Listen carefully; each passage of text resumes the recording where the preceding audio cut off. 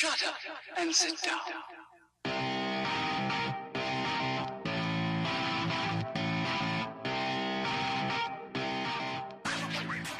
All these dialed guys are super strong, beef mountains. Gonna ride my bicycle, no matter where I go. I'm gonna take it fast, I'm gonna take it slow. I'm gonna go over there, over that log and tree. I'm gonna take it to see you, I'm gonna take it to see me. What's kickin' little chicken? You are listening to the Dialed Podcast with Matt Legrand, Evan Price, Lance Hepler, and Jake Von Turing. Tip of the day from a quote by Abraham Lincoln. Give me 6 hours to chop down a tree and I will spend the first 4 sharpening the axe. It's never too soon for some good old-fashioned preparation. Car. Can't go far on a bike with no radio star. So I strap my Walkman straight to my handlebars. Duct tape and roads with cameras and air guitars. People laugh, people holler. I don't care. This ain't fair. It's war up there with the Mustang pantyhose.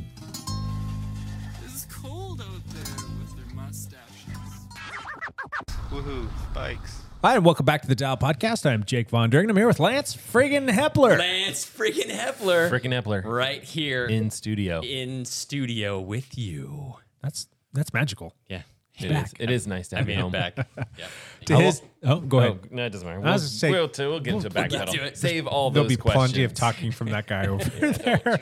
To his left, Matt Legrand. What's up, ladies and gentlemen of the internet? You guys look fan-frickin-tastic. Thank you. Thank you. You're welcome. And last but not least, Mr. Evan Price joining us over the airwaves, thankfully. Evan, you there? I'm drinking orange juice. What are you guys drinking today? Price, I'm wearing a mask. That's about- even though that we're talking to you over the airwaves because I still don't trust Just the so- germs. Just so I don't get you. So I It's really not did worth a the poor risk. job. He's got some I did a- prophylactics over his headphones, too. I did a pretty poor job of shedding this virus to anybody else because not even Cassie has tested positive yet. So I can't even. I'm not even good at having COVID. This is You're not like a super spreader. no. I'm even bad at spreading this thing. So what am I worth to it? How are you feeling, though? I mean, are your symptoms pretty bad? Are you just feeling kind of crappy, or what's going on? Nah, I'm fine. You know, I mean, it's like honestly today I'm probably expecting that I'll be close to testing negative. Last night I was feeling pretty good last night and hoping I would test negative, and it was one of those. I have no idea if the testing is like if the line is fainter, if that means you have less COVID, or if that just means you took a crappy test or not. But it was a very faint line last night, so fingers crossed we're getting a negative here in a couple hours after this. Good. Cool. Hey, let's do some backpedaling. I have a sneaking suspicion this is going to be a long one. It's been a I minute. can make mine fast. How about this? I got nothing either. Yeah. Go, Matt. I've actually run like a fair amount. What? I know. It's crazy. Not like, I mean, I don't know, fair amount. Like, I think this- last so- week I said I think I ran 10 miles. This week is probably like 12. It's been great. Is it like it's improving? Life is getting better. Life is just getting better. But I mean, it's just incrementally, and I'm trying to just ease back into it. And it's just good to see progress in that. That is great. Some sort of progress. I might not ever be running marathons again, but if I can go, like I did 4 miles on Sunday, last Sunday or whenever that was. I don't even know. What day is it today? Thursday? Yeah, it's going well. Things are going well. Wow. Okay. That So makes there's me that. happy. Fantastic. Yep. Cool. Swam a little bit also, and probably at least got out for one bike ride and a couple of Zwift rides. You know, nothing too crazy. Nice. Well done. Yeah. Evan. You know, Matt, this'll probably be the first week this year that you outrun me distance wise. Yeah, might be You get ever, maybe ever. Maybe You get to claim that one. Well, simultaneously. I think you might even. I bet you like you snuck out for some sort of run, and you're like, well, I'll just do a 12 miler. Whoops, there goes I have Matt's. not. I have not snuck out for a 12 mile in the last Zero. few days. You're a 0 for Yeah. the week. A big goose egg. Yes.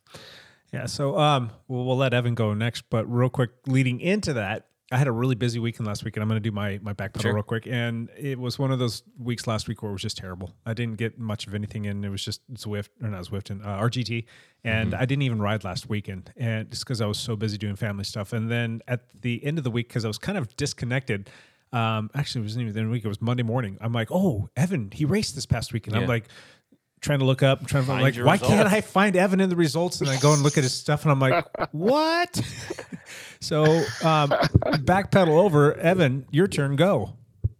Yeah, I have just an awesome back pedal. I mean, Yeah. I'm just gonna love reliving these last 7 days. But so last week, I'm not sure, I actually think this happened after the podcast. So my car got broken into Tuesday Oh my gosh.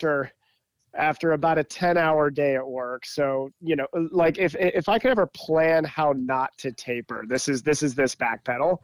Like a perfectly bad taper, isn't it? So the car got broken into. Cassie was absolutely amazing to help me handle the situation because, I'm driving back home from Portland while it's pouring rain. I'm not sure if any of you remember last Tuesday, but it was like the torrential downpour day. Yeah. So I'm driving home with my window completely smashed in, and I had nothing to cover it with coming back from work. So I am just driving with cold pouring rain coming into the car.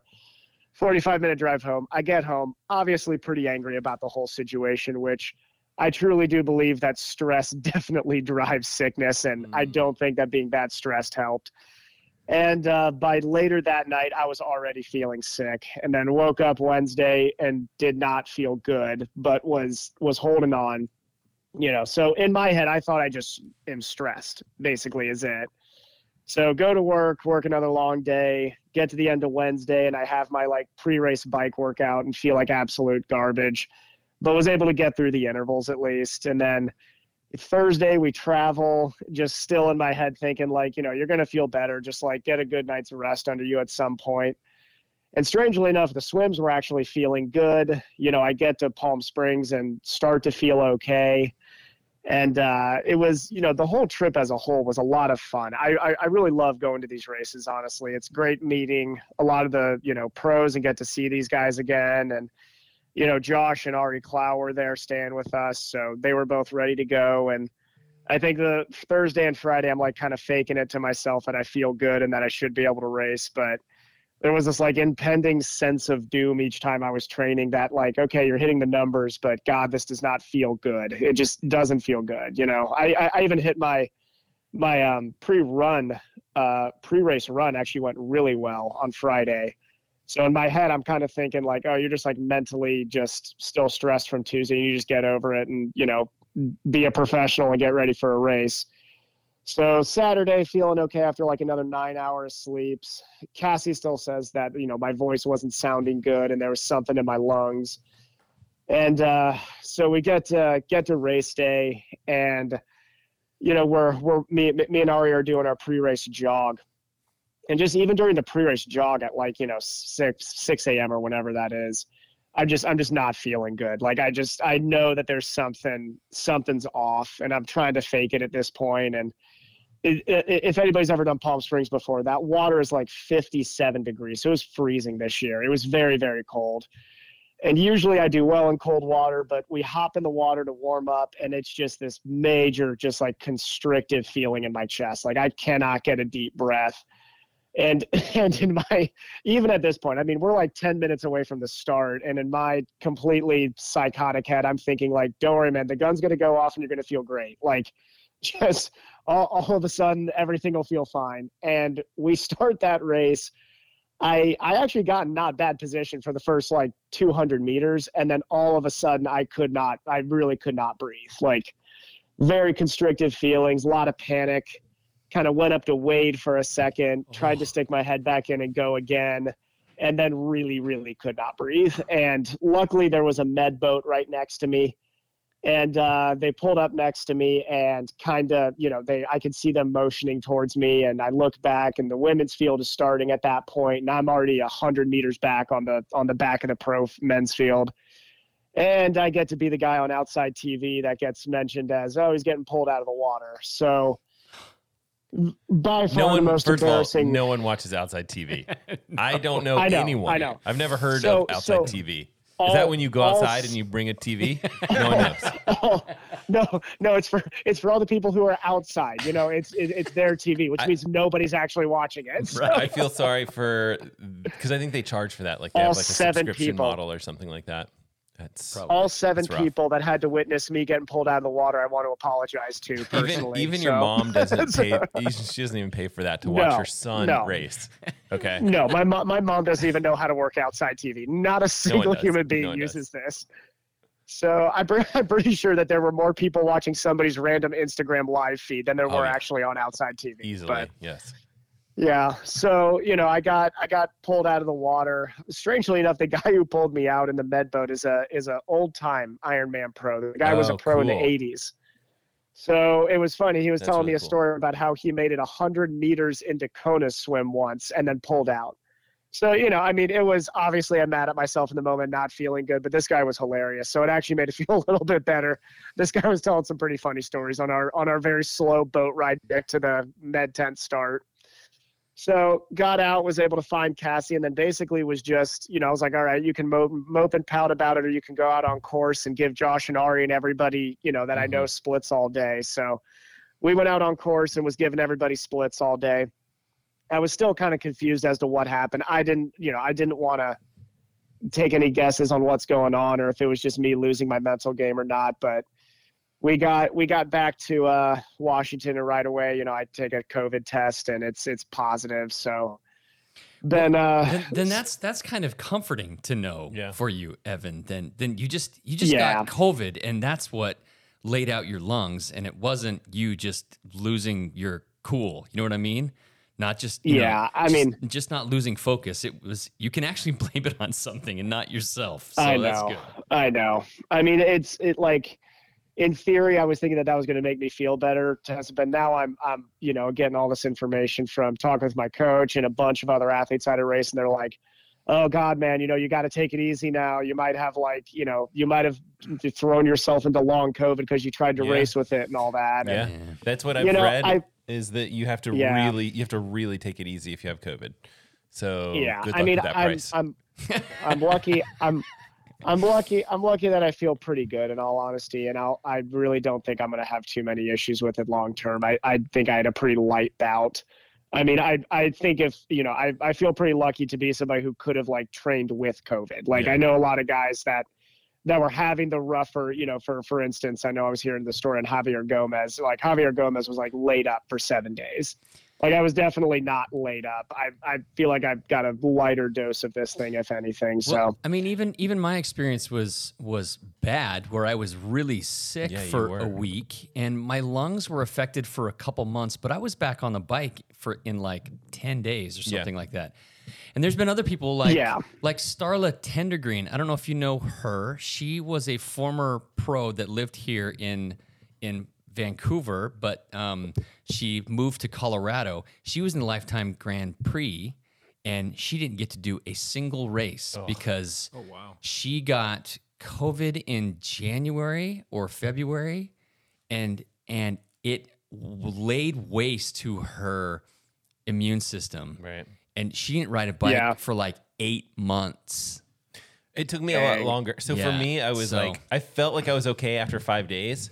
And then it was another 5 or 7 days after that to where I felt like I could exercise again. Yeah. It was weird. I thought I was going to bounce back so fast. And I was like, ugh, I just can't exert yourself. Just can't exert too much. So, But go this is slow, yeah. Price. But for Evan, for you, this was the end to the Yep, season. it's So perfect time. so it's kind of good timing for it. It is. If Perfect it could be timing. any Oh, time, yeah. right. I mean, if there was any timing for this, I mean, it would have been nice if this had happened 2 days after later. the race, and obviously, Yes. and not obviously right during the race. But I mean, it's.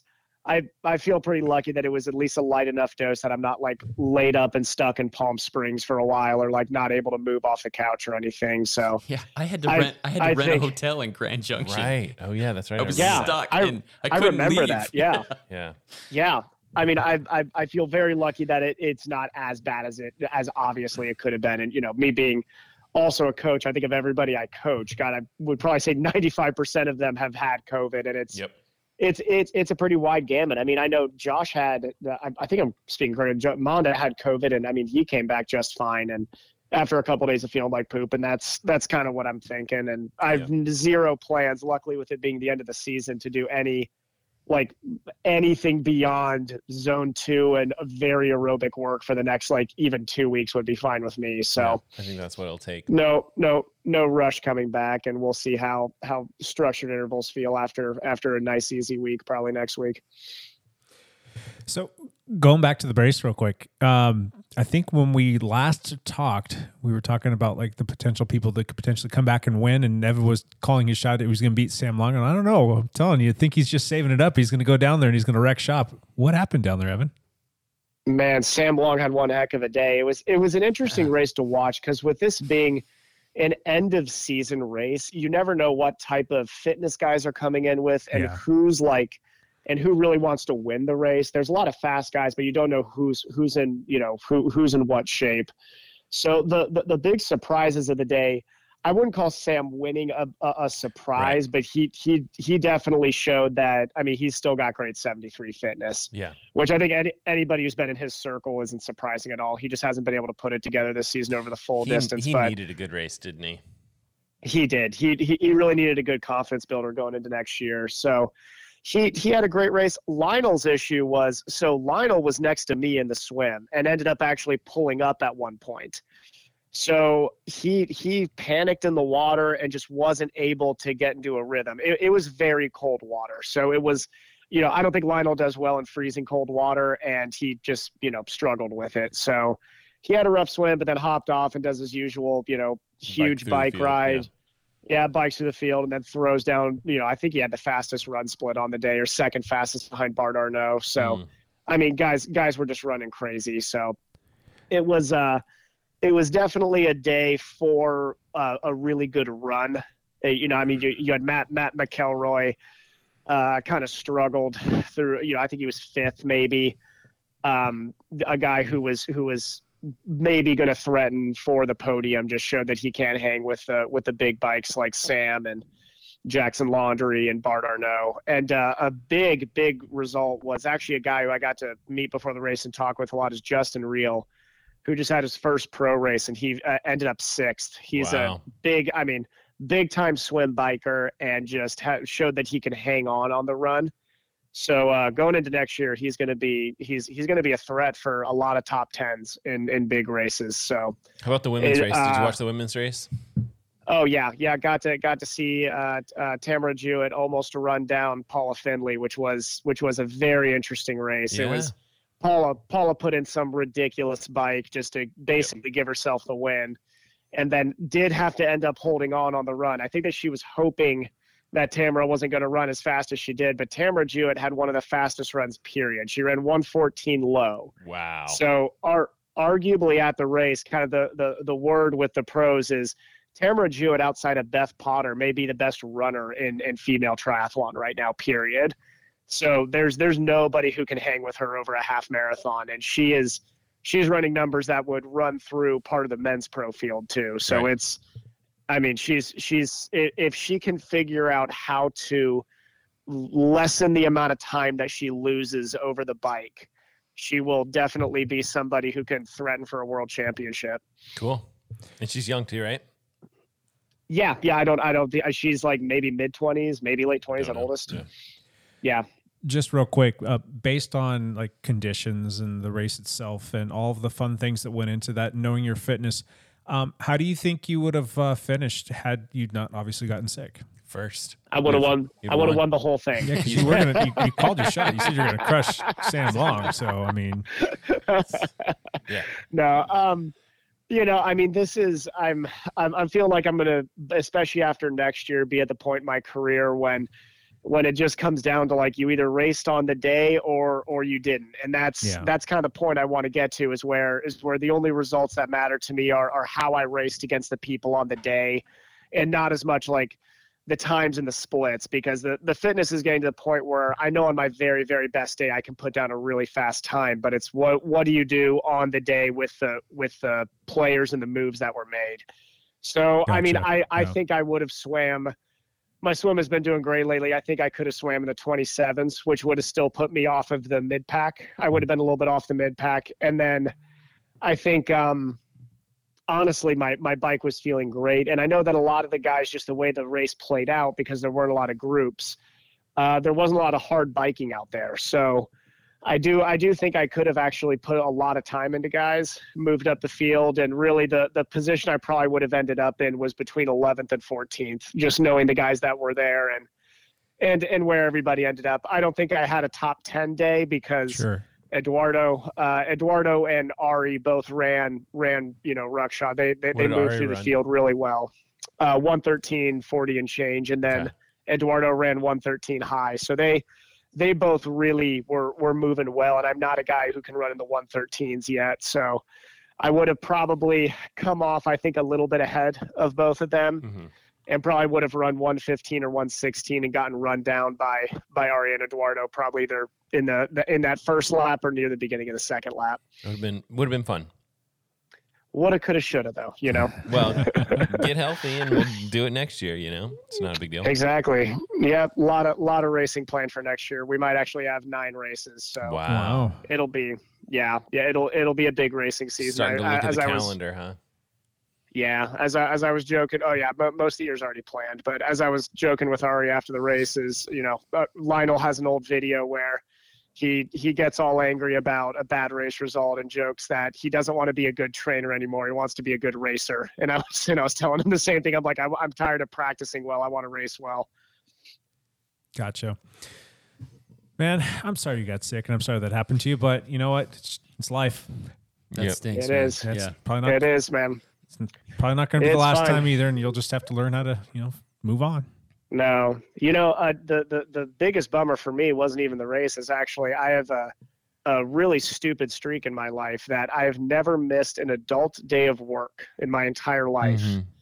And Wednesday Well, was the that's first dumb. day of work I missed. it was so now the dumbest streak of my life. That would be a dumber streak than just biking for 500 straight days, honestly. And that's so. You so finally took that Took a that day streak off gets on put to Wednesday. bed. Yeah. Oh, that stinks, man. No, it's fine. People get sick. Speaking of things that stink, Lance, you're a little right. I do Back stink. pedal. You're a little right, dude. What do you want to hear about? Oh God. Well, we have checked in with you I when you did- were on I did- location. I did listen to the podcast that you guys recorded while I was gone, and I felt all the hate. It was good. It fueled my Fueled my passion, rage. It fueled my rage for the next year. Good. It's good. Yeah, my trip was amazing. It really was. I mean, I just got back last night. It was 4 weeks I was gone, almost 4 full weeks, which is It's crazy. it is crazy. It was a lot. You glad to be home? I am very glad to be home. Your dog miss you? Our dog, like ridiculously, yeah, she wouldn't leave my side all day. I had 1,000 errands and fires to put out this morning already. I'm still dealing with him. It turns out to be gone for a month. Not so good when you run your own businesses. There's a lot of things that were happening anyway. So Here's dealing what with I'm that. curious about. This I was thinking about, I don't know, earlier today or yesterday or something. Did you have more fun off the boat, like when you were like tooling around and taking a van and going to random places, than when you were on the cruise with all the good food and the blah blah blah? Dude, Massive drinking that you're doing? I had Coke Zeros every day. Oh, okay. It was two very different experiences, that's for sure. Okay. The cruise, this was a Viking cruise. They're known for their luxury, and they're not like party boats, but they're known for their luxury. I do not fit in. I sent you guys a little video. They're like grand piano playing. There was like a string quartet playing and a grand piano. We were at afternoon tea, Ooh. where What is that? it's an English thing. It's a European thing where you have tea and like cucumber sandwiches and like little and You're like- and macaroons and little desserts. Yeah. And you were like, this tea is fabulous, but can I have a sloppy Joe, please? Could you send me a vegan And a monster. and a monster? I like a monster and a chili burger. Pronto. Pronto. So So I did. you fit in well. I don't really quite fit in with the crowd, but we go because it's a really great way to see countries and see different cities and not have to, not have to unpack every night. So it's different. Of course, you pay for the luxury and you're really being pampered. And, sometimes those types of things are fun if you can afford them to do. But to be honest with you, dirtbagging around in the van was way funner for me. Yeah. Where we had no plan, no schedule. It was just let's go.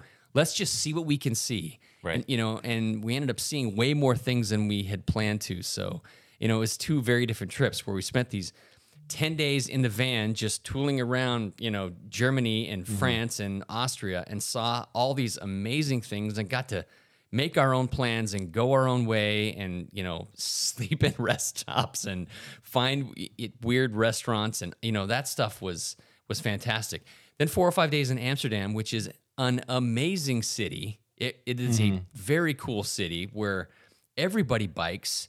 They're even they're starting to close down more and more streets downtown. They want to turn the whole downtown area car free. Right. And so there's all this great infrastructure. Can you imagine the riots in the streets here? If people if municipalities you could close down streets. You could do it in certain locations. You could do it in a couple. You could pick a couple of streets in Portland. You could easily do it in downtown Camas. Sure. You just pick those things car free, and you say delivery only. Yeah. The vehicles that are delivering packages and stuff like that. Yeah. I still think that there would be riots in There the streets. would. People would be pitchforks and even in the Netherlands, they're the taxi drivers aren't happy about The bikers. They all love the bikers, but the fact that they're trying to turn more of it car free. Oh, right. But I mean, spending those few days there was fantastic. Did you ever get pulled over for not having a bike light? I've heard that's a thing. That is a thing. It's a thing. No, I rode with a bike light. Yeah. front and rear. Yes. Okay. Yeah. There's actually I think it's just this time of year though. There's bike cops. Right. Okay. And they will pull you over and give you a ticket if you're riding at night without a rear red light and a front white light. Because the bikes have right of way, even over the cars. Yeah. If you're riding, there's the driving lane and then a dedicated protected bike lane and then the sidewalk. And you have to, every turn you made, you had to check both directions for cars and then both directions for bikes. Did you have any close calls? I did not Okay. because I was hyper vigilant of when I was driving around, I didn't have any close calls. Biking, no. I mean, we rode our bikes every day.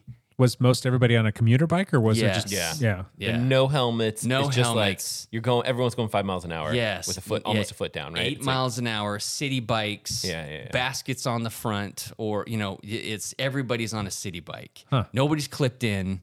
Right. It's just a different culture. Did you see any? What do they call the long bikes with the?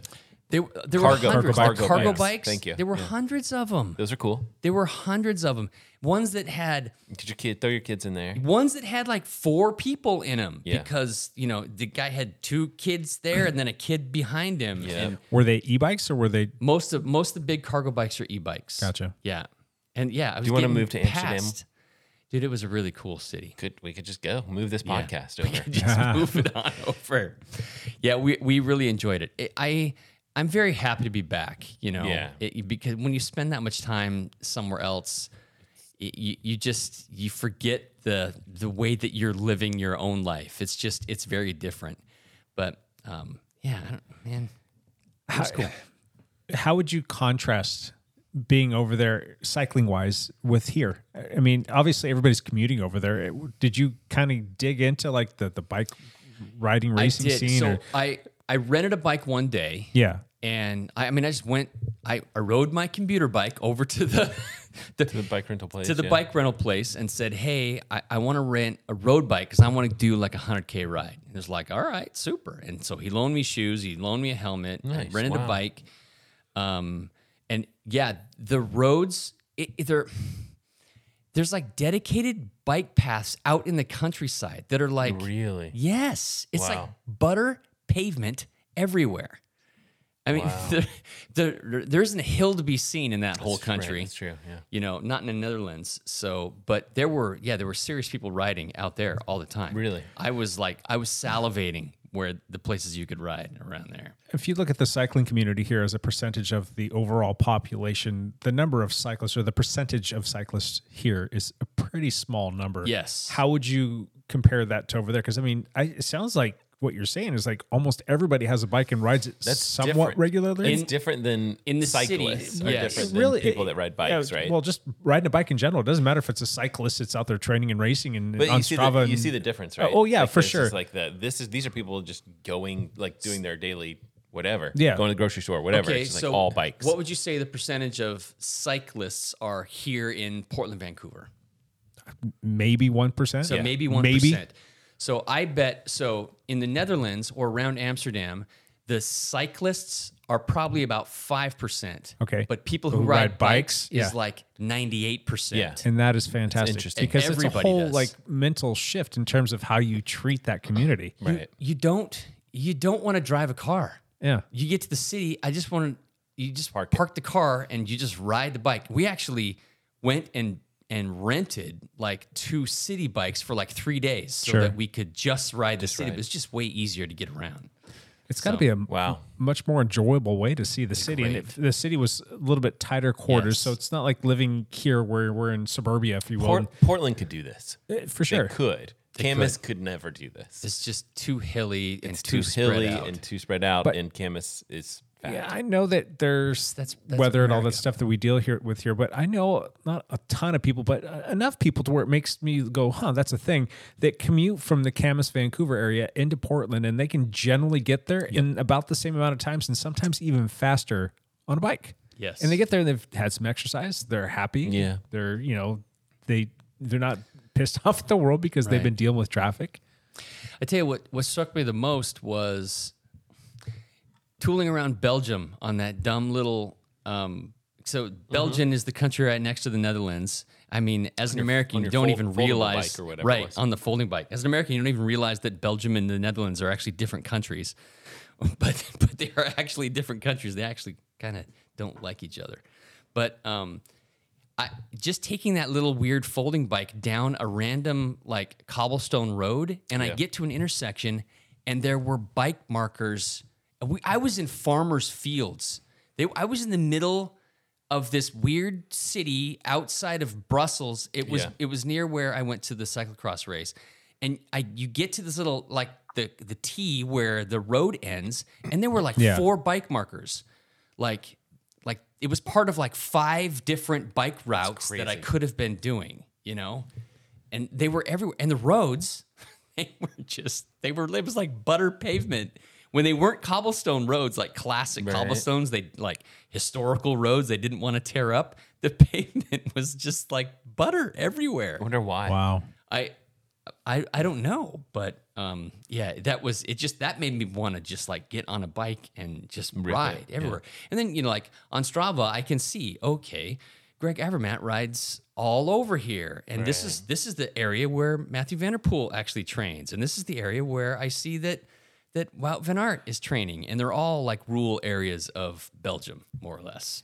So Wow. Pretty cool to see a Strava segment that has those guys on it. yes, has Yeah. those names on it. Yeah. Yeah. Or I'm going up this hill and I'm like, I'm really going for it on this dumb little foldable bike, and I get to the top and I'm like, you were the 38,000th person to go up this today, and that's because one of the classic road races went right up that hill. Sure. Yeah. But didn't you say you checked Strava and not very many people were using it over there, and it was just you and some other guy from the States? That Or was that somewhere else? That was when I did the Roubaix Velodrome, and I went the Oh. wrong direction. Gotcha. Yeah. No, and then there was another.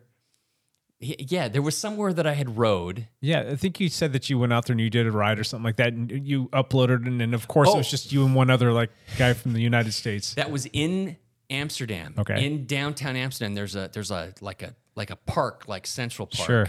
But there's a park, and there were, I must have seen literally 10,000 people riding through this park because it was just part of the route that you would take to go from the Right. into downtown.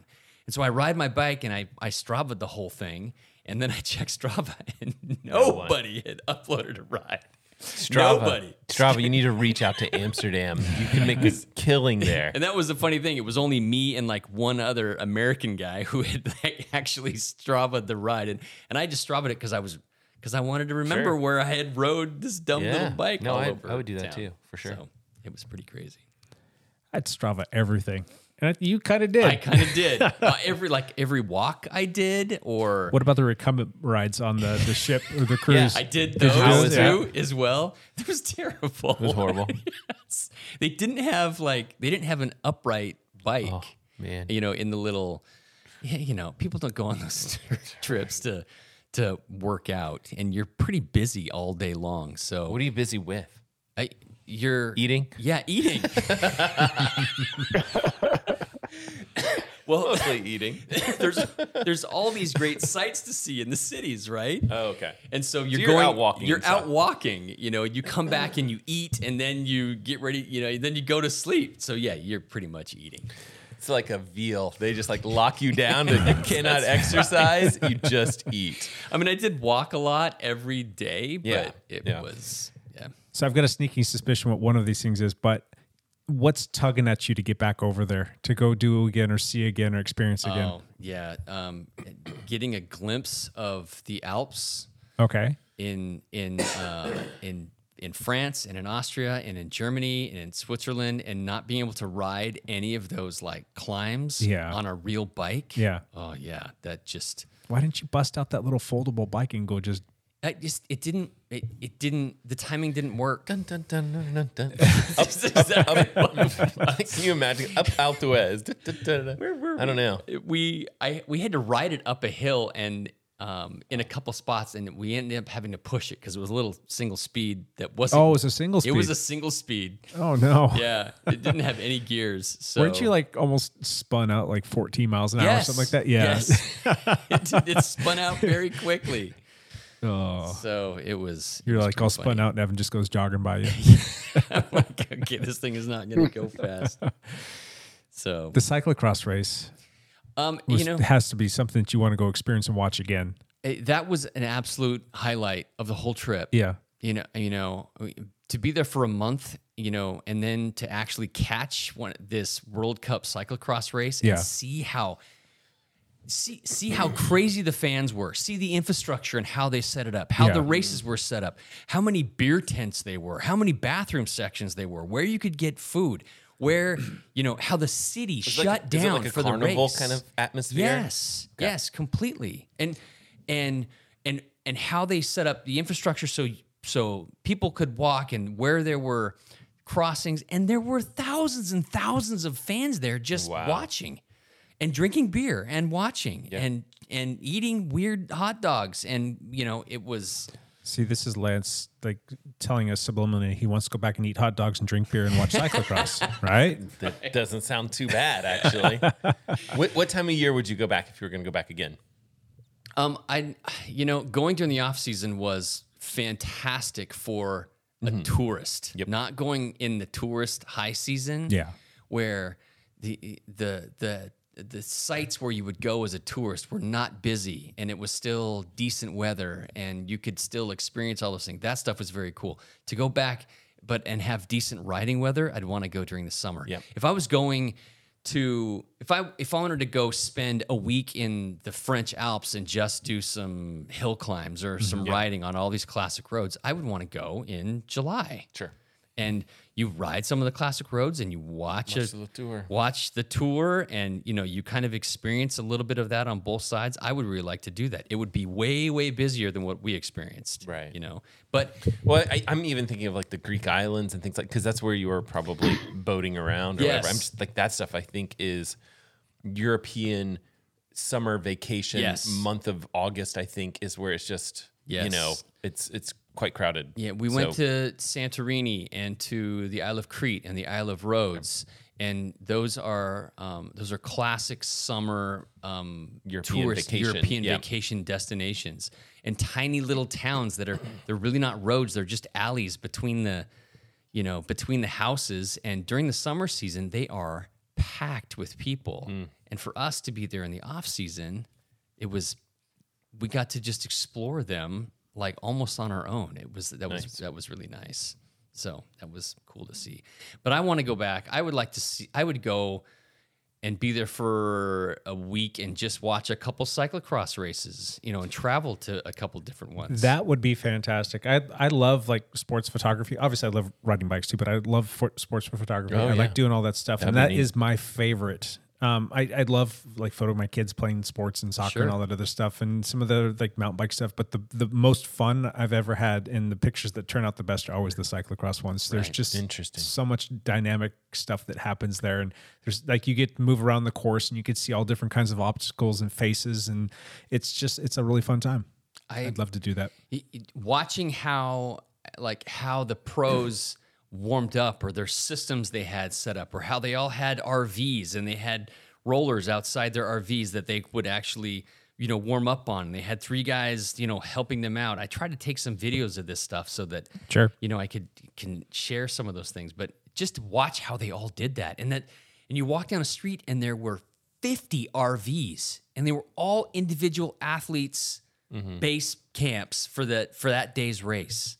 And then the whole youth team section. I mean, nice. That was so how is our tent setup going to differ in 2023 for cyclocross? Right. You brought all of this back to the Dialed Cycling team? It would be, they all did it under awnings next to their rigs. Their rigs. Yep. They all had the awnings on their rigs and all did none of them did warm-ups on the road like I always do. Yeah. They all did them on rollers or on trainers. Sure. Yeah. Makes sense. I mean, it's efficient, and it's probably with as many people that are there, there's probably not very many places you can go ride your bike around. For these pros too, for them to be like, slap it into erg mode and be like, this is your warm-up designated to you by your coach. You will follow this. Right. Versus go out on the road and who knows what you're dealing with. A little bit of traffic and you're trying to get your 2 minutes of tempo. I mean, those guys roll, right? So they're not going to be going slow on the roads anyway. So trainer makes sense. Yeah. Trainers work. So that's fun. Dude, I loved it way more than I thought I would. I mean, I was kind of in the back of my mind thinking I should try to find a race to go see, and the fact that we were able to work that out was like just phenomenal. It was a very cool thing to experience. You think you'll go back next winter, next summer, next? Yeah, you're already plotting and scheming over there? I don't know. I don't know. I haven't, The wind, you have to see which way the wind's going. Have to see which way is the wind going. Taking the van, we're going south. Well, part of the reason I did this trip to begin with was because I had a crap year personally, myself, physically wise, and I knew I wasn't racing well, so I didn't stick it out for the whole cyclocross season. Right. I bailed early so I could go over there and just explore during the off season. But if I'm fit, I'm not going to want to... True. Squander that, I'm not going to want to squander You're going to that. want to race, yeah. Because that's fair. I don't know how many fit years I will have left. You can't take them for granted, Yeah, that's true. So how many days are on the countdown timer until you take off for Hawaii? Oh yeah, we're going to Hawaii. That's my guess that he's leaving for Hawaii in probably about you usually 5 go weeks or 4 weeks. January or February. Or something, right? we always go January, February. Okay. Yeah. So We're going too. we Are haven't. you? Yeah, good. We haven't planned it yet. So I don't have it planned yet. Oh, Okay. So it will be in either January or February that I'll go. Yeah, I usually try to. It depends on when training camp is. Training So, camp? Yeah, that'll be March 4th to the 11th. Yeah. Ish, somewhere, give or take a day. Either on that both week sides. or the week before. Sure. Yeah. So we're trying to figure out how I to think make I'm that going to work. be like this first full week of February, 6th through the 10th that week. Which I'll be there. island? Maui, I think. In Maui. Yeah, and I think like Evan and David Goodman, like there might be a group of people there. Like I don't know, like my family might be in a slightly different location, but you put it on your calendar. Bring your bike. Hey, maybe we should. Maybe you should. I don't know which island you usually go We to. always go to the Big Island. Yeah. Okay. Yeah. Because you're a triathlete. Yeah. That's not the island that we're going to be on, right, Matt? No, I don't think You'll so. be on Maui. Yeah. Yeah. I know nothing about the Hawaiian I know. Islands outside Me of that. either. There's more than one of them. This will be the first time I've ever gone with the fam. Like no one, we don't know what we're doing. We're like, oh, there's more than one Hawaii. Come on. Oh, I know. I like when we were going to Kona, people asked me like, "Oh, what island are you going to?" I was like, "Kona." They're like, "That's a city." I'm like, I don't know what that means. That's just We just go where we're told. Okay. Smile and exactly. be happy. But I am really glad to be back. I mean, it was a long time to be gone. We're happy to have you back too. Yeah. But it was a really cool experience. I mean, we had very little. We didn't have really any issues. I thought driving around the van could be potentially difficult. We didn't have any trouble at all, other than we didn't have a shower, you know. Yeah. So, But what's new? yeah, but, Right, that's but you true. just kind of figure that out, you know. You Take a shower on that cruise ship. That's right. I took plenty in there. So. Right on. Hey, Champ here. I'm all about having fun. You know, get a couple Champ Bailey. Champ Bailey is back. Did Champ Bailey come back, or Champ- did you leave him on a boat? Champ Bailey is here, and there's hardly anything to talk about. So, Yeah, there's a few things There's a going few on, but things. yeah. So the biggest cyclocross race last weekend. We finally had Tom Pidcock, Matthew Vanderpool, Wout van Aert all race together in the same race. So quite exciting. And guess who won? Vanderpool. Vanderpool, yeah. Vanderpool pulled it out. Wout was only about 23 seconds back. Would So- he have beat him if he didn't go flying ass over tea kettle? He misjudged one of those barriers, He bunny missed hopping. one? Yeah. Yep.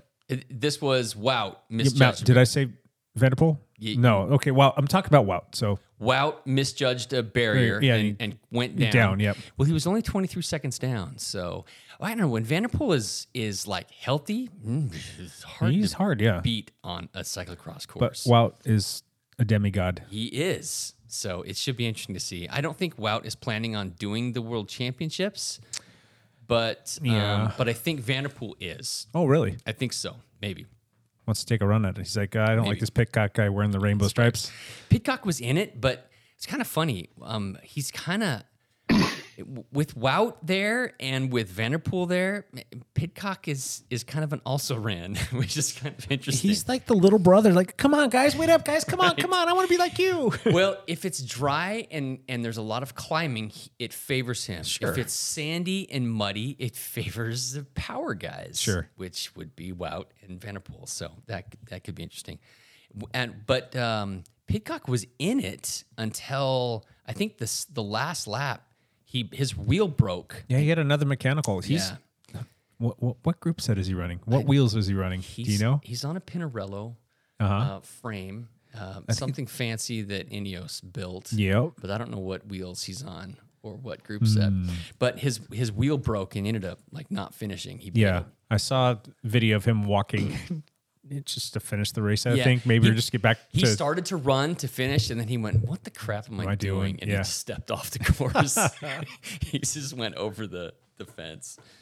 So, but that is all I know. I don't know anything else that happened. Well, we are kicking off cross champs national championships right now. Cyclocross National Championship started this week in Correct. Hartford, Connecticut. It is Thursday. So the women's elite and men's elite races are on Sunday. I They're believe. both on the same day, or are they going to do Saturday and Sunday? Something like that. Uh-huh. I'm not sure, but I know that they're this weekend, and all the age group races are already happening. Yep. They started yesterday, Wednesday, and today, Thursday. Anyone we know there? We do have a teammate there, Whitney Hayden, who is 11. Yep. She's 11, and she is headed out there, or she's probably racing today. She's, I think so. And I got to go check I haven't looked up the results yet to see who's raced and all that other stuff. So I'm completely blind on that. But she went out there with the #1 ranking in the country. Really? Yeah. For her age group, she's ranked #1. Fantastic. So, I mean, It's doesn't- muddy. It's raining out there. Yeah. The weather's crap. But she does fine in any condition. Yeah. And now that doesn't mean anything. Could be much faster kids out there. But if I'm not mistaken, if you're the #1 ranked, aren't you like the #1 call up too? So you're going to get Yeah, you like get a a nice number. position. Yeah. Yeah. Yeah. So that could bode well. So we'll have to maybe look that up while we're doing the podcast and see if she's raced already. Clara, do you think she's going to three-peat? Yes, I do. Okay. Barring any kind of mechanical or anything Yes. like that, you think she's going to three-peat it? I don't think there is another woman American racer who, especially if it's muddy, Clara will win it. What are weather conditions out there? It's nasty and rainy. It's I mean- not frozen, but it's just been It's been probably raining. pretty cold too. It so has been cold. Yeah, probably right up her alley. it should be right up her alley. The on the men's side, really Eric Brunner has been kind of winning everything that he wants to win in the U.S. He's been beating the other favorites, Kerry Werner and Curtis White. So I'd love to see one of those guys actually win a national championship. Neither of them have won a national championship yet, but it's kind of Brunner's year. So that should be interesting to see what happens too there. Cool. Anything else there, Mr. Champ Bailey? No. Champ out. Champ out. All right, we got a couple things that I want to talk about here. You guys don't know what they are yet. I'm going to throw at you. It's not hot seat. It's just stuff that I want to talk about. I want to know your guys' like hot takes on these things. Hot takes. The first thing, and I think Evan's going to probably have something to say about this one as well. Mr. Chris Froome is claiming that he is now seeing strange heart rates and VO2max changes in him since having COVID. And my big question is this just like a big excuse for him to exit stage left and like blame it on COVID, use COVID as the scapegoat? Or do you think, I mean, there very well could be some stuff there, but he's kind of been done for a little bit. He really is hanging on longer than you would expect a champion to hang on. Yeah, That's true. So my question to you guys is, we know that COVID can definitely wreak havoc on an athlete and all that other fun stuff, but should he have already hung it up by now and not use this as an excuse for his paltry showing or his numbers or just going into the 2023 season? I mean, I think he's probably seeing heart rate and power and physiology changes because he's an aging former champion. So I would say that if he had any major respiratory sickness, he was going to see a small acceleration in that. And I mean, if he's just seeing the result of that now, I mean, he's probably just announcing it to the world that like, hey, I'm not as fit as I used to be before, which everybody already knew, but the poor guy has to realize at some point. And that's, I mean, he's still, you line up Chris Froome in most races and he's still a solid, member of the peloton. But I mean, is he anything more than that now? No. I mean, he's obviously well past his days of being able to sit at the front and make moves and be that guy. But I think that's hard to come to grips with when you're when you're a world champion, when you're a true champion. It's hard to realize that maybe your not human days are done. I'll play devil's advocate because no one else is going to on this podcast. Here's the thing.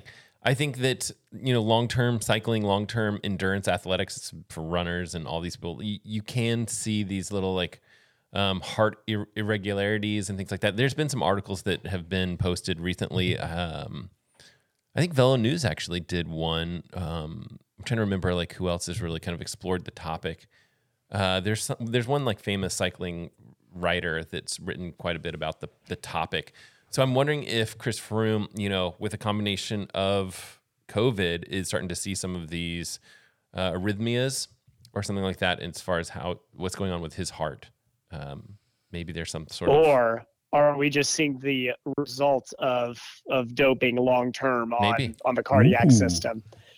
I mean, especially if I actually know the article you're talking about, Matt. I'm pretty sure you're right. It was Velo News. And it's one, I think it's a little clickbaity because this is already a topic that a lot of people have talked about. And Matt, you probably remember this from the running world. Is for a long time, they really believed that elite level marathoning you might have a higher chance of sudden cardiac death. And it's not that you have an increased risk from the general population. There was no data to show that. It was that it made news more often, because if a wildly unhealthy type 2, yes, exactly. So if a wildly unhealthy type 2 diabetic dies of a sudden cardiac issue, that doesn't make news.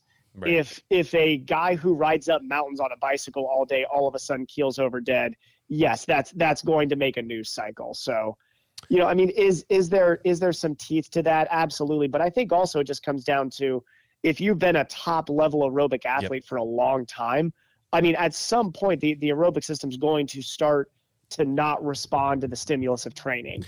Well, and that's probably the point that we're seeing with Chris Froome. So for you, Evan, you're going to be prime suspect for, if I was a doctor, if I was your doctor and I was okay, when you're 50 or 60, we're going to start looking for some of these things because you're right. Yeah. You know, it's not that it's necessarily going to result in you like keeling over and dying, but you can get some weird arrhythmias and some things that can be fixed with like, not that it's a procedure that's easy, but they do the ablation where they go in and they just, I think they're like, They like cauterize a section of the heart, the a electrical valve or something, right? Or So that something with the electrical Yeah, piece. it's an electrical piece. Of the heart, Yeah, exactly. So, But I it's, think it's primarily done with atrial fibrillation, just because that's a poor timing in the electrical signal that goes to the heart. So you can ablate, or you can literally laser those areas that are misfiring. It's interesting that they're seeing a large amount of those cases in former endurance athletes. And I think that that's where that Velo News article was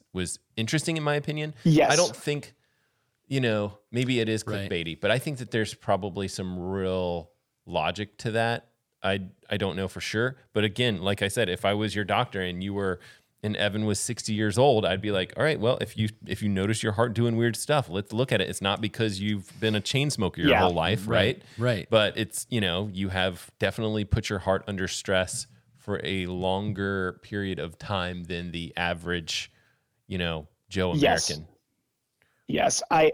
I'm still of the mindset that that on the grand average, it's our hearts are great at adapting, and you just basically continue to increase your life's quality and longevity as an endurance athlete. But I do agree with you, Matt. I think, but what to play devil's advocate on it, I think sometimes too, and this is what I was actually talking with David Goodman about this, is us as aerobic athletes are much more aware of changes in cardiac function and capacity, because obviously we're at that threshold all the time. So we're very aware of when these things are happening.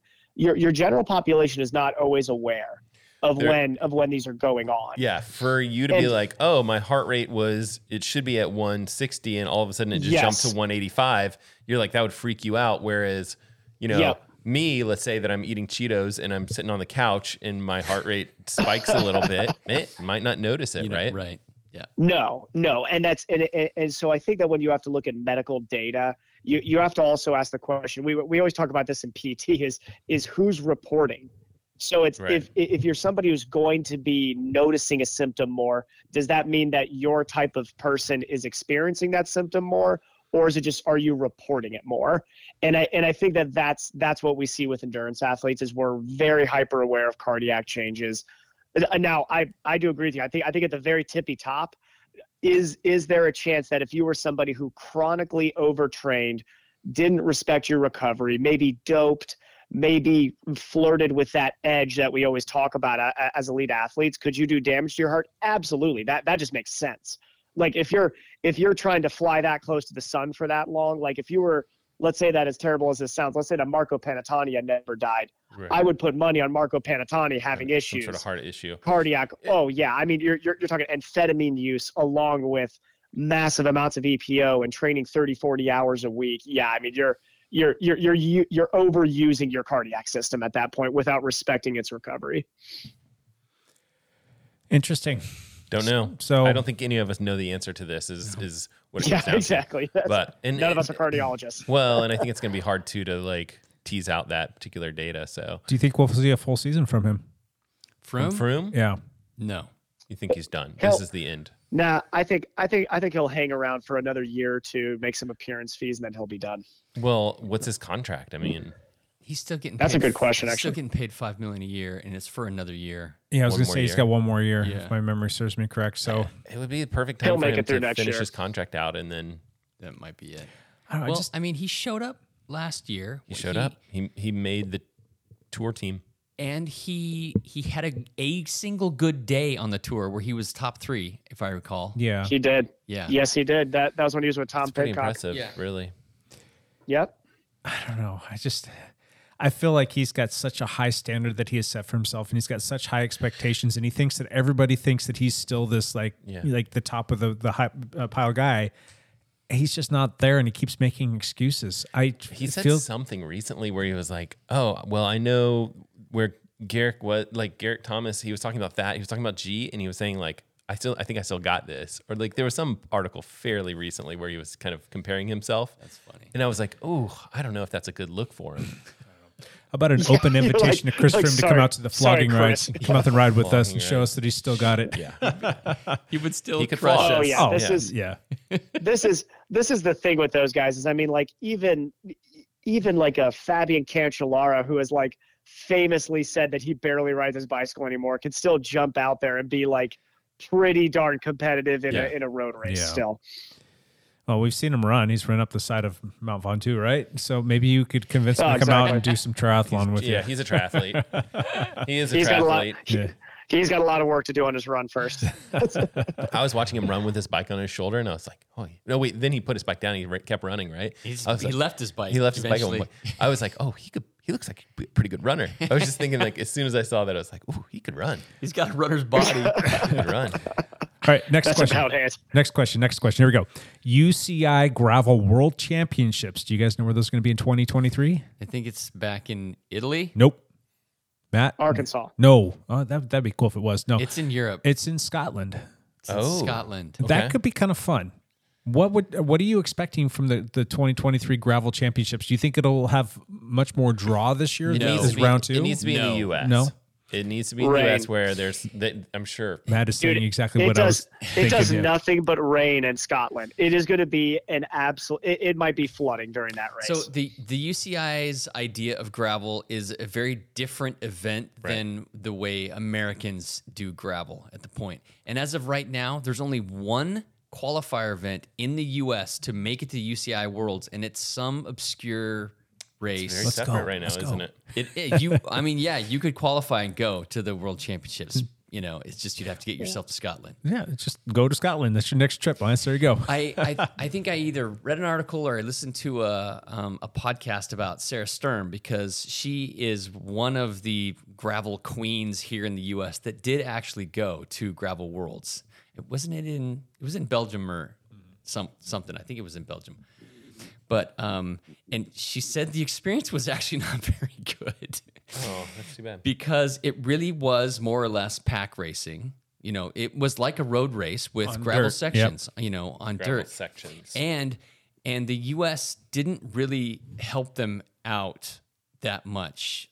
Like her sponsors got them over there. She would had to pay her own way to get there. Actually had to buy their own kits. Their What? US they had to pay for their own this kits. is like the triathlon. Yes. Price, USA you've seen this Cycling before couldn't too, kick right? him a few kids. USA Cycling did not Come pay on, for guys. They were discounted, but Oh, they geez. didn't. Yeah, this is But totally. they were discounted. Yeah, this is like they the didn't- triathlon yeah. thing. It's- Have you it's- seen it's this? just Like different. the triathlon worlds Yeah. where they're like, you have Oh to my buy God. the USA stuff, and yes. it's So, you know, Sturm went and did it because her sponsors kind of asked her to, and she says, yeah, you know, she'll go do it. But, you know, it was like a 150-mile race, which is kind of right down Sarah Sturm's, what she can do really Yeah. well. Yeah. But, I mean, if it's a road race. yeah, if Marianne Vos is there, I mean, forget it, right? And there were all these, you know, Belgian road pros that showed up, and the same thing happened with the men. It was kind of dominated by road racers, even though it wasn't won by a road racer.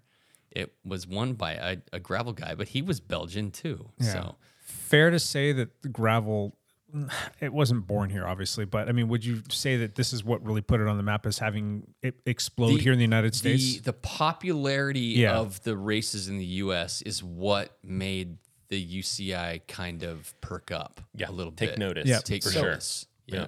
Why the wait? Why didn't you kick things off here in the United States, where it's probably the most popular? I don't Where's think. the UCI based? I don't think they. It's Europe, but that's- yeah, Yeah, they don't. they don't care. No, they don't care. You know how much. I mean, the money and systems and things they have all based over there in Europe. They don't really. I mean, it's just America's just another country. The lure around the world for gravel racing here in the United States of America. I mean, any one of the big 5 races here, I'm sure that every single person over in Europe who rides and races gravel bikes thinks of those as being like, that's my bucket list race. And then the Tour of the Pros, they all probably think the same thing. And so why wouldn't you want to have it here and really just have it Good be question. blown up? I mean, and who's going to throw more money at gravel? I mean, these little like Scotland. Scotland's going to be a better resource of like funds and That's sponsorship. The UCI putting it together. You know what's interesting? I mean, the Americans don't really care about, and the American gravel racers don't really care about the UCI gravel scene. It is off the beaten path of what they deem as like gravel here. I mean, But if you think of the biggest gravel race in the world, Yeah. with the most prestige, what do you think of? Unbound. Unbound. Yeah. Which You think wants of Kansas. nothing to do with UCI, Nope. right? They want Nothing. They want to be left alone. Yes. as far as they're concerned, Correct. I think is what the vibe I'm picking up. So This part does make a lot of sense, but it would be fantastic to see it come over here, just to see some of those bigger names racing over here. I mean, how often do we get the opportunity to see some of the world's best that are jumping into this gravel thing, ride and race bikes? Right. but the UCI wants these races to pay them to be sanctioned or Correct. whatever, Yes. and follow their rules. Whereas these races want nothing to. It doesn't Yeah. look like it's going to be an easy. And it may 10 years from now we might be totally different, but it doesn't look like it's going to be an easy mesh of the two organizations at this point. You know what's kind of funny here is the UCI called their race the UCI Gravel World Championships. Yeah. Because Gravel Worlds is a Trademark. trademarked name for the race in Nebraska. Oh, really? So there's the Gravel Worlds in Nebraska, which they trademarked the name and named That it is that. So- hilarious. Racing through cornfields. And, and that's a pretty big race too, the Gravel Worlds, Yeah. even though it's not the World Championships, but they call it the Gravel Worlds, which is hilarious. So I think the UCI could do themselves a world of good if they adopted more of the mindset of the gravel racers here in the United States, and if they brought the race here. yeah, but I mean, it doesn't have to be all different. uptight UCI, sock height limits and all that. I mean, what are some of the bigger things that they're doing I know that it really kind of comes from the road racing side of things in terms of how they like micromanage and the missteps that they've made with that, and just the vibe that comes along with the roadies. I mean, what are they doing on the gravel side of things that make things so unattractive to the United States? I don't know. I don't know either. It's a UCI event instead of being a party. It's just the stigma that's attached to it. There you go. Yeah. Yeah. And you go to these big gravel races in the U.S. and they're big rolling parties. Yeah, so they need to like ditch the rainbow and just come up with like a flannel like jersey for the world champion. Right. And Well, I mean, I think that's a part of what Lifetime Grand Prix, Right. Lifetime Fitness tried to do by Yeah. establishing this series. Sure. And tried to, and that drew a lot of more people. Yeah. A lot I more think- attention to I think it. that went well. Do you think that they'll continue to run this series indefinitely? I mean, it's a big price Yes. point for Lifetime. I do. I think it's a big deal for them. I think it helped their races quite a bit. I think the scoring system needs to be tweaked a little bit. I think it needs to be more than just 30 women and 30 men. There's some tweaking that I think that Which could is go all into doable. it. It's all doable. But you think this in 10 years we're still going to have this Lifetime series? Well, who knows? I mean, we used to have Economy's looking rough, right. Well, I right? mean, we've had we've had all these big bike racing series that have all just gone away after 5 or 6 or 10 years. Tour of Utah, we don't have anymore. Tour of California, California, we don't gone, have yeah. anymore. Yeah, that's true. We used to have a whole, whiskey off-road series in mountain biking, and now there's only like 2 of the 6 races left.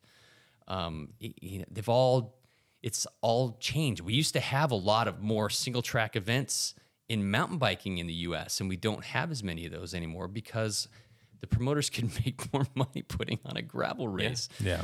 So Interesting. it'll be interesting to see what happens with it. Okay, last question. Everyone here on this podcast, ride bikes with SRAM group sets on them. Yep. There have been some spottings in the wild of some new group sets from SRAM, some Really? new offerings. This is good news because I haven't been paying attention. So Yeah, I'm very excited to hear about this. You've had bad luck with yours. Oh, yeah. Yeah, Yeah. Your front derailleur just doesn't want to play nice. But from the mindset of it's coming, it's imminent, it's out there. There's pictures in the wild of guys actually racing on cross bikes, and they're like, "Is this the new red group set?" What do you guys want to see? And I've got a sneaky suspicion what Matt's going to say here. But what do you want to yeah. see from Functional. the new SRAM group sets coming out? What's going to make them better than the current iteration that's out there right now?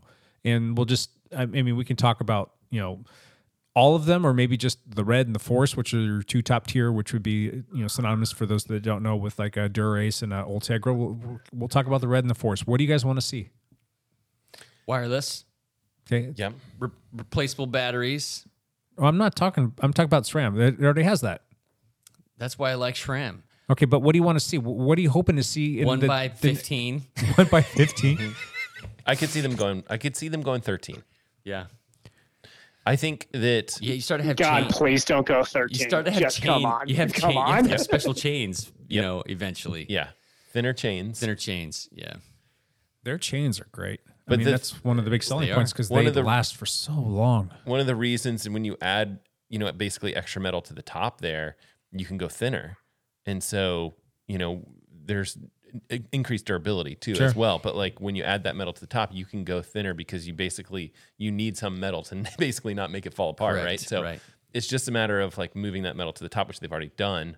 So I think they could go 13 fairly. I say this like it's an engineering, like walk in the park.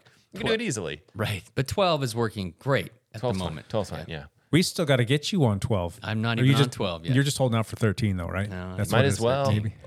I like the idea of like 1 by 13. Yep. Evan's been riding 1 by 12 on his TT bike. Yeah. Evan, are you On the still in love TT with bike, it? yeah. Yeah. Are you still in love with the 1 by No, system? yeah, no, I love it. I mean, the only issues I've ever had was a faulty battery once, and I mean, really, that's about it. Outside of that, I think the 1 by is great for time trialing. Now, I will Right. say I'm in the middle of reading the book called The Secret Cyclist, and the guy, whoever wrote that book, which is the funny thing about the book is we don't know who wrote it.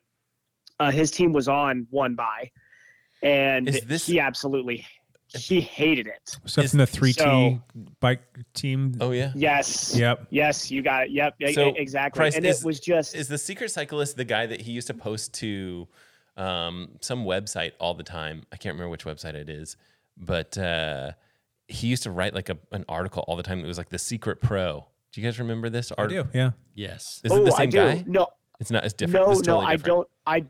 I don't think that's the same guy. This guy is, I think, currently still in the Pro Peloton. He's a big time veteran. Right. So, okay. but he drops hints throughout the book. So my dad's been joking Like, that who if knows you who it really, is? I'm sure people have done this. If you really wanted to go through the races he's talked about and ballpark his age, you could probably nail it down to within like 5 people of who this guy Right. is. Probably like, But yes, he talks about that 4T. I think it was like the Blue Aqua team or something like that from Yeah. like 2018. That team ended up folding, but they had a night. So I think that, I also have SRAM on my SLR, Mm-hmm. and I haven't had too many problems, but there's something off, and you guys can correct me if I'm wrong, if I'm just a one-off. There does seem to be I want them to just make the front derailleur shift a little smoother. right.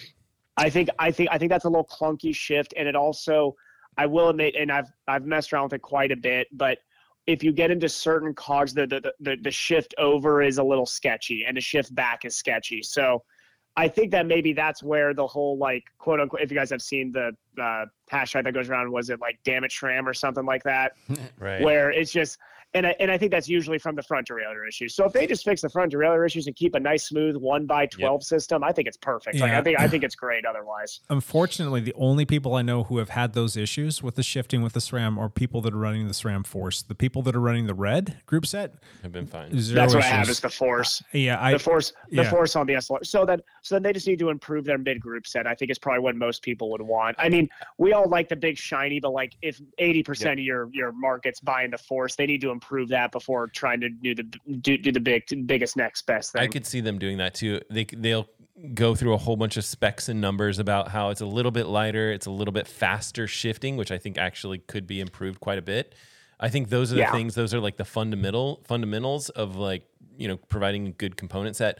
They could do that, and that would probably be enough to get them through another iteration of that particular device without going to like 13 by or whatever. However, yeah, because it's not I mean, going to SRAM, really. SRAM looks cool. Like Yeah. SRAM is the cooler brand in my opinion. All they need to do is they just need to make themselves cleaner like Di2. I mean, Di2 is bulletproof, so you just need they just need to bridge that gap. I think. No, I wouldn't say it's bulletproof. I wouldn't either. I think that to get. I would. to get at least headlines. in the triathlon world, that is DI2 is considered absolute butter at the top end of the pro. We've of, already of the pro established field that in triathletes triathlon. are idiots. No, I'm with Evan on this one. I think that says the DI2 guy is, who just rode a foldable bike through Europe. Yes, I did. I'm with Evan. I think the DI2 stuff is much more reliable. That's my take on it. Yeah, I agree. The current 12 I speed think- stuff, the jury's still out though. The 12 speed Yeah, stuff. there's some issues there. maybe. So there's been some issues and whatnot. And they're still trying to get things worked out, and it's really not wireless still. It's Right. not wireless yet. And, Yeah. you know, I don't know. None of the stuff is backwards compatible with the old stuff. All the E-tube is different. There's still a lot of wires in there. The battery's difficult to change out. You don't have True. the ability to, flip flop your batteries to get yourself into a chain ring and get yourself home so that you're not spinning at 120 RPM. But it does it automatically for you. It assumes like, you're low enough on battery. You're like, okay, you're just going down to rear shifting, right? So that's how they've done it in the past. Well, it'll quite a shift while down ago. to the small ring, but it won't go back Right. up to the big one. Yep. So when you're just trying to get stuck. home and you're like 50 miles out, you shouldn't be that far out anyway, but however far out you are, it's happened to me a couple times where you're at a you got rear ridiculous shifting, cadence yeah. and you've got your chain flopping all over the Crossed place. over, Yeah. for sure. It's just not a happy thing. It's much easier with the SRAM stuff, and it's super nice to be able to just keep a small, tiny little battery in your little True. pack and like, battery dart, flip flop it out. We're good to go. Change it out. We're back and riding. Yeah, there's lots to like about both systems. I just don't know if they'll jump all the way to 13 by this round. I think if they do, they'll get the headlines that they want. Like that's the publicity piece where it's like if they just make it faster, make it lighter, it'll get an article in the cycling news stuff, but it's not going to really make waves. It's going to take a step in that direction, I think, because What are the rumors? they're just showing shifters. They're not showing like cog counts and all that other fun stuff. I have a sneaking suspicion it's not going to be 12. It's just going to stay 12 for stay now. 12. I still think it's going to be there. But how big of a middle finger would that be to Shimano, who just finally got their 12-speed stuff to market this past summer? Yeah. And they're like, oh, you're 12-speed? That's so passe. We're going 13, buddy. And it's going to take Shimano another 4 or 5 years to figure that out. And that's what I do like about SRAM is they're always pushing. They're always like tinkering and they're always coming out with new stuff to try. And like, you're not stuck with the same thing for, half a decade because, they're just slow to innovate. And that's what I like about them. They innovate, they push. And the rival stuff that they're coming out with, the Access Rival, that stuff is solid. It's obviously a little heavier, but I mean, you can get a front rival chain ring with the power meter built into it for under $300. Yeah. It's funny how bipartisan people can be about Shimano or SRAM. Yeah. You're Yeah, either a absolutely. Shimano lover or a SRAM lover. You can't, you're either Republican or you're Democrat. Yeah, red or blue, or your Coke or your Pepsi, or Right. That's true. I don't know. I mean, I like both of them. I think they're both fantastic. We I are think they're both fine. Yeah, I splitting just hairs. think that well, and this is also, I think a lot of what I hear at least is coming from a very specific world. So you got to think of the world that you come from. If you're a mountain biker, you're going to hear specific Right. things. That's true. For me, almost everybody I race, a lot of us we're all on one buy system. So, we all love SRAM, but I mean, DI2 is wonderful too. So I think that it just depends on the world you're in. I mean, it's the same thing with, the 4T had a great idea. It's just doesn't work well in the pro peloton. Probably not, because Right. you got to have a very smooth, fast, shifting and have great gear ranges. And that's just, I think that's you would hope that just with both the new, anything that either company comes out with, they just make a really good product at the basics. Gotcha. I mean, and that's personally just coming from me, but I think most even like elite racers would agree that you just want the basics to be right. Like I don't need it to be, like the bells and whistles do not always matter. And Sure. 13 is not that different than 12 for most of us. Gotcha. Yep. So going back to the fact that we all ride on SRAM, think about your particular group set or your bike that you ride the most, or your bikes, and what is it that you want that bike to do that it's not doing currently, or that it could do better? I mean, Shift. front derailleur shift and not drop the damn chain, right, Matt? Go faster. Yeah. SRAM, if you're listening, give Matt Legrand, he's got a little YouTube channel. Give him a shout. Let him know that you've got needs his back. Yeah. He needs a red front derailleur. I need something. Something's off there. Probably the front chain ring or something needs to be red. Yeah, possibly. Something. Who knows? Well, who knows? No one knows. We'll try to figure it out. But I- what would you want differently? Yeah. I think that their shifting could be faster and more precise. I think that's the basics that they'll tout. Yeah. And not switching to 13. That's my guess. Like they'll be like, it's 20% faster and 20% lighter, and that's why you should buy it. And that will be the headline. I'm just throwing out things here, but if you were to ask me the question, I would go straight to it should be a little bit faster, or it could be a little bit faster. Give you the option to have it be a little bit more of a I'm not going to say precision, because I think because I ride on the red and I think it's very precise and I think it's very fast. I just think it could be faster. Like I want to hit the button and I just want it to be like more instantaneous. I don't want there to be any lag, or I want the derailleur itself to do what it needs to do even faster. Do you feel like the Di2 is faster than the SRAM? Ooh, it's probably been. Oh, it's been a while. It's been a few minutes. I'm sure someone knows the answer to maybe this. Like some people. milliseconds I've or had whatever. some people tell me that it is a touch faster. You are kind of splitting hairs. I think both of them could be faster, but gosh, I don't know. I'd be guessing if I told you the one was faster than the other. Yeah. I think that they both could be a little bit faster. I just want it to be like more instantaneous, because when you're working with a mechanical shifter and you push a lever, the instant you pull on that cable to actuate the derailleur, it just fires. It just bangs really quickly. So that would be nice, just to hit like a jump, or even to jump 3 or 4 cogs, to have that be faster would be fantastic, especially for like mountain bike racing or riding, because that's probably where you need to have it do that's where you need to go faster. You just do, because you're getting yourself into different situations where you need to be in a certain gear set. So what about you, Lance? I can't think of something I want different on it. Then you just default to more gears, right? Don't Yes. you? I mean, I would think just that's default fair. to more gears. Yeah. Yeah. Self-cleaning drivetrain. Self-cleaning drivetrain. They Self-cleaning made- drivetrain. Someone made something where so someone made this product, and I'm sure this is like some small company or whatever. It literally like drips chain lubricant onto your chain as you're racing, and they ran all the numbers and how it was like worth it to have more efficient chain or whatever it is. But it's like literally lubing your chain as you are riding out there. That's funny. That would be. We need it, SRAM. We need that. That'd be interesting for like gravel. Permanent lube on chains that don't need to be lubed. That's what I want. Yeah, there you go. There you go. Teflon. Right. I just want zero friction. That's it. I just want zero, that's all I want. and I want you to break physics, SRAM. That's it. I mean, come on. Keep it We're not asking that much. Keep it simple, SRAM. Just zero friction. That's all I want. All right. Well, let's hope that new iteration is pretty spectacular. We'll see if it's worth it. You think we're going to see stuff like next summer, or I mean, you would? If I had to bet, and based on how they've done it in the past, we'll probably see it in the spring. We'll see the red stuff in the spring. We'll probably see the Force stuff later in the year. But they're due. I mean, they're coming up on 3.5 or 4 years now, if I'm not mistaken. Yeah, that so sounds right to me. the timing is right, and gosh, they've done such a great job of capturing market share during the whole pandemic.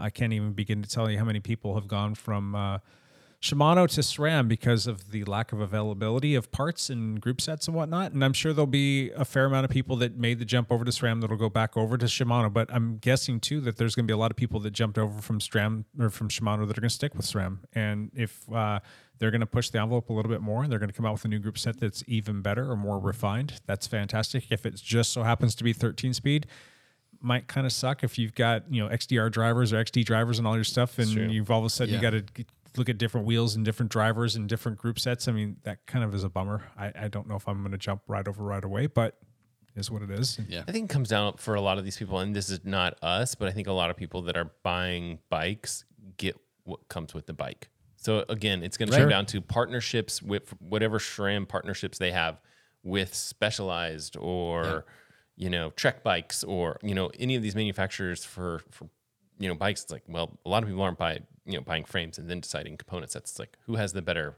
partnerships, Right.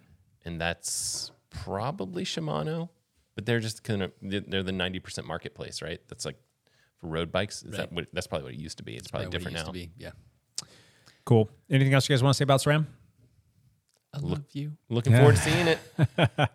Very cool. All right, let's jump into one last thing. Matt Legrand always goes first. Okay. This is no exception. Sure. I have some videos coming out. I am working on Christmas gift ideas. So if you guys have ideas for cyclists, send them my way. I'll put them in a video. I usually do this where I'll do, 3 videos in 3 days, and it's like swim gifts, bike gifts, and running gifts.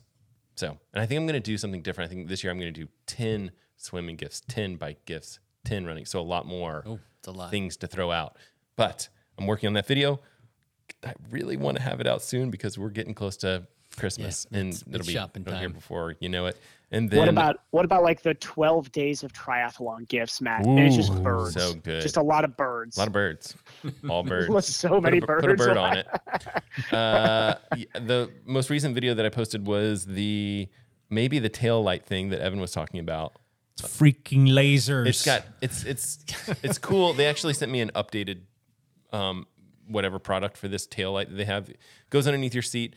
It's got a nice light to it. Little button on the like wireless remote. You can do a left turn signal, right turn signal. Flip on the lasers, and you get a laser guideline for like your bike lane kind of thing. Like so to keep cars could see. cars, Yeah, like- it's like 3 feet on either side or whatever.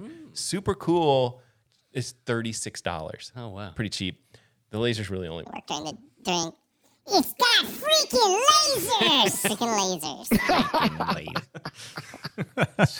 Sorry. No. Yeah, I was gonna say the lasers really only work during like pretty dark conditions. So Okay. it's not perfect, but it's a product. I made a video about it. I like it. Yep. Cool. Thanks for entertaining us, Matt. We appreciate that. You are welcome. Evan Price. One last thing. Fingers crossed on a negative test here in about an hour. That's about it. Ooh. You might as well just wait a couple days, man. Yeah, milk it, dude.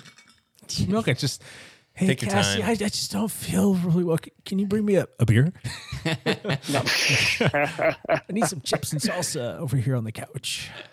Yes, exactly. No. Yeah, you don't do sitting down well or sitting still well. I badly need to get back to the clinic tomorrow, so really hoping that this is negative test. Yeah. See, Mother Nature, though, even she wants you to take an off season. Is it going to snow tomorrow? I don't know. I think on Sunday it's supposed to, but we'll Really? Oh, Sundays. Dang it. It's getting chilly. see. Yeah. I'm Lance at Epler. swim meets all day, every day from now until the foreseeable future. All right, I have spent some time looking for Whitney Hayden's results and cannot find them. So Okay. I don't know if she's raced just yet. I did find, though, that a couple hours ago, local women's racer Jenna Lingwood won the 40 to 44-year-old women's age group at Cyclocross Nationals. That's so cool. So good Dang. for Jenna. Sweet. Yes. Good job, Jenna. Congratulations. That's my Anything one else? to say. You can stick around for a little bit? I am in town for the foreseeable future. good. I can only see 2 weeks into the future, though. Are your kids coming back for holiday stuff? I think my daughter Kelty is coming home for Christmas. I don't think Lake is. Okay. He's got a job Lake, at a what the ski heck? resort. He's got a ski resort job. For Okay, that's so, fair. Yeah, so I don't That's think fair. he's coming back. Chasing around You all know ski what? bunnies. He's really doing good at this whole, like, he's a lake guide and then a river guide and then I mean, is this then going to the be ski his patroller. future? Yeah. This is pretty freaking awesome. I mean, he's It is. doing it pretty No, awesome. dream. It sounds freaking awesome. It is not. it just sounds good. That's In theory. It's not. That was the devil coming back to punish you. My one last thing is we do have the ugly Christmas sweater ride this weekend. We were supposed to do it last weekend, and by the time that we had to make a decision, at that point in time, it was supposed to snow. And then it was supposed to maybe not snow, but it was going to be in like the mid 30s with like high wind advisories and rain. yeah, Like it it was was going to be windy. nasty. And then it just ended up being perfectly sunny. But at the start of the ride, the real field temperature was 19 degrees outside. Oh, it was cold. It was cold, and it did get a little windy out. Or what? Yeah, it was. Yeah, it wasn't. I was going to say breezy, but it was actually windy. So it was not good riding weather, if you will. It was just super cold. Saturday So looks rainy. it does, but it's in the low to mid 40s, if I'm not mistaken, and that's much more doable. Yes. but I could be wrong. But it's one of those rides. If you just put the appropriate base layer on and like rain protection jacket, whatnot on, and then throw an ugly sweater over it, you're fine. You're good. Yeah, you might have a little sloppy, wet thing, but that's why we're going to stop for coffee to warm up, and you can have coffee or hot chocolate, whatever Nice. floats your boat. I like it. Be a little sub 20-mile ride, and we'll go out there and kick off the Bikes for Kids campaign, which is Yes. kind of cool. So we've we barely have started on that, and the goal is to do $10,000. That's always the goal every single year, and we usually do somewhere in the range of like $5,000, $6,000, $7,000. We haven't even really officially started because the official start's the Ugly Christmas Sweater Ride. We're already over $3,000. Oh, fantastic! Wow. Isn't that awesome? It doesn't show on the GoFundMe because these are checks that have been coming in. So I'm really stoked on the fact that we're just getting started and we've already raised a ton of money. All right. Let's get a lot of kids getting some sweet bikes. Love it. So, anything else, boys? All good? That's good. Welcome home, Lance. Welcome home. Evan, hope you feel better. Yes, sir. Good seeing you home, Lance. Hopefully ride with you guys soon. Matt, good luck getting all those videos out. Oh, thanks. We will be back next week with another one of these. And until then, bye for now.